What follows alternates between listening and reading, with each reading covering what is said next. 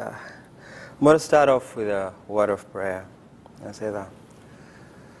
Lord, thank you for giving me this opportunity, God, to stand before you people, God. And I just pray, Lord, that let it not be the words that come from my mouth, oh God, but let it just be you speaking through me, oh God. May you speak to me, God, in a way, oh God, that your people understand the best, oh Lord. And I pray, God, that you may use me as a vessel of honor today. And I pray all this, believing and trusting in Jesus' name. Amen. Today I'm going to start off by reading from the book of Mark, chapter 10, from verse 13 to verse 15, which says that people were bringing little children to Jesus to have him touch them. But the disciples rebuked them. When Jesus saw this, he was indignant. He said to them, "Let the little children come to me, and do not hinder them, for the kingdom of God belongs to such as these. I tell you the truth, anyone who will not receive the kingdom of God like a little child will never enter it." And I mean, looking at my life growing up with compassion, if there's something that stands out is the word hope. And I want to share with you my story on the three phases of hope that I went through growing up as a child. And the first phase of hope was hope lost. I was born in a family of 3 boys and a single mother, and our source of income was about $5 to $10 a month. And I mean, when you have 3 kids and that much income, it just doesn't add up. That's not going to provide food for the kids. That's not going to provide money to take them to hospital when they get sick. And so growing up was a really struggle for me, just because even the $5 to $10 a month, that's a stretch. And so I remember growing up, I went for so many days and sometimes even months without food to eat, and that was tough because I was a child and I needed something to eat, because if I didn't eat, I was gonna die. And so that forced me to go knocking on people's doors to beg them for food to eat. And sometimes they were nice, they welcomed me and gave me food, but most of the time, what they did is they either shut the door on my face or they gave you the food and humiliated you and humiliated your family. And by the time you were walking out of there, you were hurt, so much hurt from inside. And I grew up, water was a real problem for me. Because we didn't have water coming from faucets. The kind of water that we had was brownish water from rivers, and we didn't have the resources to distill or purify the water, and we had to drink the water that way. And that exposed me to so many diseases. By the grace of God, I was able to survive all those. And I remember growing up, I walked barefoot all my childhood, just because you're walking barefoot, my feet were cracked up, and I had so many sores. And the other thing was at the days when I went to knocked on people's doors and they chased me away and they closed the door on me, I was desperate. I could do anything just to get a plate of food on the table, and that's what forced me to sometimes go and dig dumpsters to be able to eat food. And what I mean by a dumpster is when you leave your leftover food and you throw them in the trash cans, and the trash bags are gone and thrown into a dumpster. That's the kind of food I was eating, food that is not fit for human consumption. The kind of food that you wouldn't even think about giving to your pets. And so it was really, really tough for me growing up. When I got sick, my mother didn't have the money to take me to hospital. And my mom shared with me this story when I was about 1 year old, and I had this fever in my whole body and a rash, and my eyes were turning white, and all she could do was just hold me and hope everything was okay. She didn't have the money to take me to hospital. And she confessed to me, and she told me that day that she thought she had lost me. And by the grace of God, again, I survived. And I survived so many other times growing up. But unfortunately, so many of my friends were not lucky. I lost so many of my friends growing up to very preventable diseases like measles and malaria and kids dying from starvation just because they didn't have food to eat. And so this phase of my life was filled with so much hopelessness and darkness. And the thing that I wanted as a child is for the people around me, the people I entrusted, my family, the flesh and blood, to be able to be there for me and tell me, you know what, this is not going to be there forever. But the unfortunate thing was that the people who I entrusted, the people who I opened up my heart to be able to speak in my life, they made it known to me that that I had no value in life, that my life was meaningless, that I was nothing, I was nobody, I was born without a purpose. And they made it known to me that I will do nothing, I will accomplish nothing, and I am nothing in life. And and this coming from the people whom you love the most. Unfortunately, I wanted to believe otherwise, but when I heard what they said and when I looked around me, I just had to believe it, because that's whatever they told me, that was what was around me. And the people around the community, they said that there's nothing good that will ever come out of our family. And so this first phase of my life was filled with so much hopelessness and a hope loss. And the second phase in my life was hope anchored. And in the year 1994, at a compassion event like this one, a guy by the name Hazel Hall, he saw my child packet folder, and he decided to sponsor me through Compassion. And as a result of him sponsoring me through Compassion, I was enrolled in this Compassion project. And for once in my life, I met these people who seemed interested in what I had to say. I met these people who actually thought that I had something to offer to the world. I met these people who were loving in my life. And growing up, I grew up knowing that. I didn't grow up knowing that people loved me. I grew up thinking, why does everyone hate me?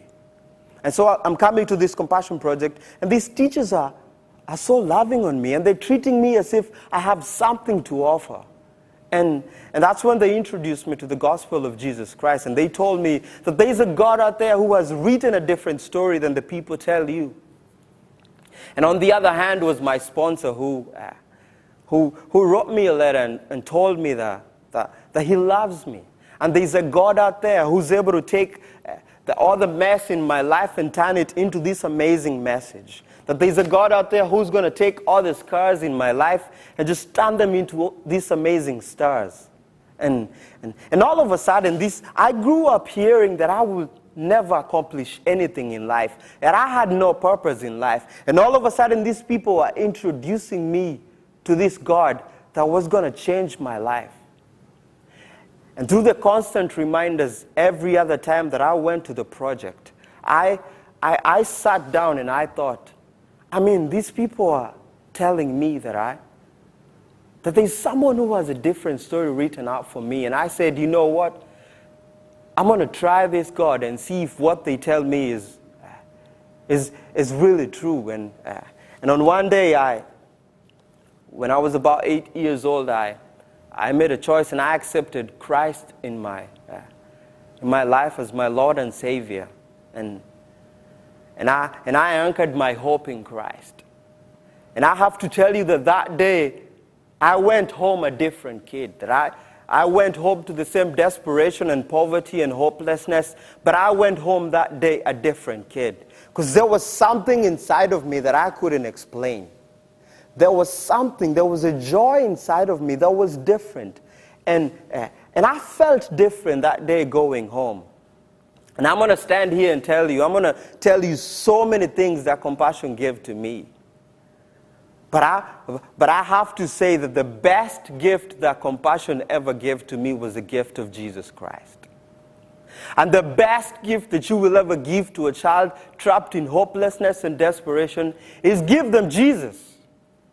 Because here's the thing, is all these kids who are trapped in poverty, they have a mentality in them that the people who are close to them, they have told them that they will never become anything in life.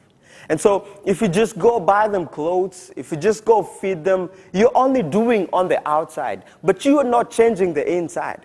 Because the inside of these children, they are scared. They know they will never be anything in life. And so when you just feed the outside and they go back to the same hopelessness, they cannot think differently, because the change doesn't come from the inside out.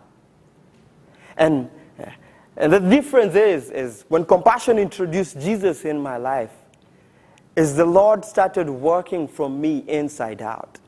And the lies that the enemy had put on me, telling me that I will never become anything in life, all those skills, all those things that they had put in me, that when I accepted Christ, they began shredding off one at a time. And the last phase of hope in my life was hope restored. That when Compassion came into my life, I was guaranteed that I was going to get a balanced diet every other week. I was going to get a balanced diet. And this is huge. I know it might be really tough for you guys to understand, but getting a plate of food on the table was a big deal for me. Getting a glass of clean water was a big deal to me. And when I enrolled into Compassion bought me my first pair of shoes that actually fit me and was new. It bought me new clothes that I would wear, that would cover up my nakedness from the clothes that I used to wear. And I'm standing here today representing what Compassion says best in its mission, releasing children from poverty in Jesus' name. Because I have been released from poverty in Jesus' name. And I know it might seem very simplistic what Compassion does, is it takes one child at a time. But it might seem very simplistic that it's only one child that gets sponsored, but the kind of impact that child can have is huge. Because looking at my life is, when Compassion sponsored me, I was able to get introduced to the gospel of Jesus Christ. And as a result of that, I was able to bring my brothers, I was able to bring my cousins, and there's so many other people that I have come across to Christ, is that they released me from poverty in Jesus' name. And as a result of that, I was able to reach out to people with the gospel, with the good news of Jesus Christ. And there's so many kids who saw me growing up, and who saw me growing up in the hopelessness and poverty. You know, they might ask, what is it that this guy has? And you know, I didn't have the money, I didn't have the resources, but I had Jesus, because they saw me every other time going to church holding a Bible. And that's a great testimony that goes out to the people out there. And I have to say that the best testimony that you can ever give is what people see. And all over the world, Compassion is graduating students who are going out there, and I mean, they're doing great things. I know so many who were released from poverty and came from slums, and they're going back there, and they're sponsoring kids, they're feeding them, they're clothing them, they're introducing to them the gospel of Jesus Christ. Compassion is releasing all these kids out there to be the difference makers. And so it might seem very simplistic, but it's a really big deal what Compassion does. And last summer in July, I had the privilege of getting married to the love of my life, which is awesome. But I also had, on top of that, which was like an icing on the cake, I had someone very special in my life in my wedding. And I had my former Compassion LDP sponsor as the best man in my wedding. And I mean, this is great, and It's what it stands for. It's not about the money that you give. It's about the relationships that are created. And if we see it that way, that it's not about us, because it's all about Him. And the Bible says in the book of Luke, in the book of Matthew chapter 5 from verse 13 to 16, talks about the salt of the world. That we are the salt of the world. And what good is it when salt loses its saltiness, other than to be thrown onto the ground and be trampled upon? And see, the thing is, and the reality is that when you might walk out there and see the child folders in the compassion packets, they might seem like pictures, but those are actual real children. And those children are the salt of the world.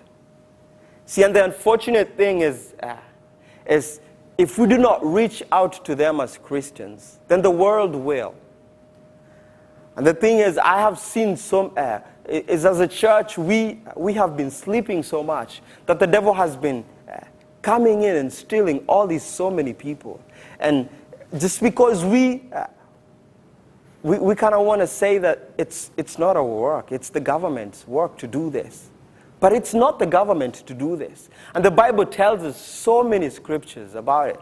Tells us about we are the ones to be the hands and feet of the poor and the needy. That the Lord has blessed us with with resources so that we can be good stewards and help others. And the reality is, if we do not reach out to these kids, then the world will. Because I promise you, when I was hungry and desperate, I would do anything just to get food. And the devil is using that and stealing these kids away. And it's all just by being a good steward of what the Lord has blessed you with. And finally, I like to talk about these stories. I was speaking at an event here in the U.S., and I was at the compassion table, and after I spoke, it was a youth event, and the kids were coming and sponsoring, and one of the teenagers came by the table, and he wanted to sponsor, and he was looking for a child to sponsor, but then his mother came from behind, and she whispered in his ear, and she said, "You can't do this."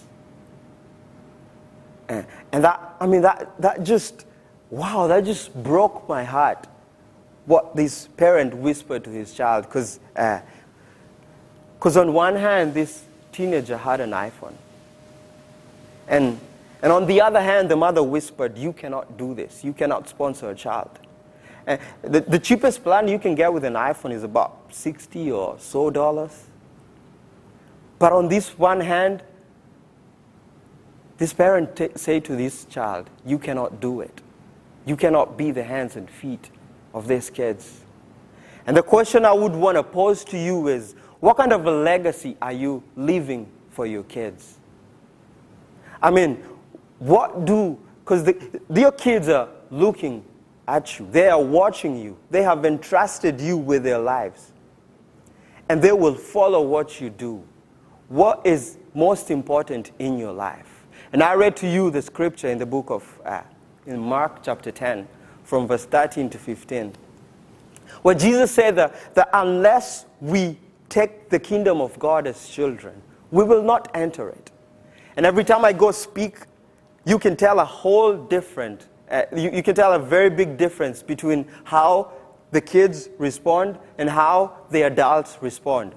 It's because when you speak to the kids, they'll come to the table, and all they're thinking is, who do I want to sponsor? They want to sponsor, but they don't know who, because it's overwhelming. They're choosing.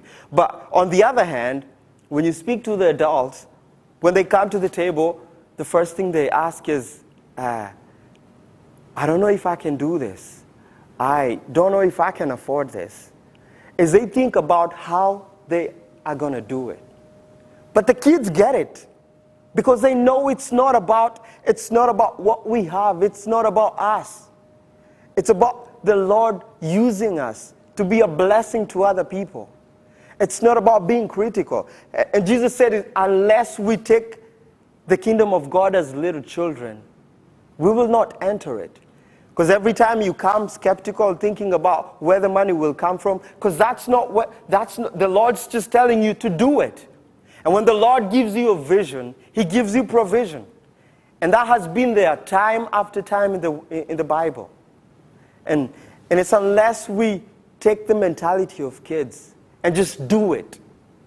When the Lord tells you to do it, just do it. Don't worry about the logistics. He knows how He will do and take care of everything. And I raise the big question to you is, what kind of a legacy are you leaving for your kids? Because your kids are looking at you. And is what they're learning that the toys are more important, or the worldly things are more important? What do you want your kids to know as the most important thing in their lives? As you have to teach them to grow up in the ways of the Lord, and they will never walk from it. And today you're being given an opportunity to start up that legacy, to make a difference in someone's life, and to make a mark in someone's life. Because my sponsor sponsored me and left a mark in my life that will forever be there. And when you sponsor a child through compassion, you give them hope that they once lost. And you help them anchor their hope in Christ and release them from poverty in Jesus' name. And God bless you so much. Thank you.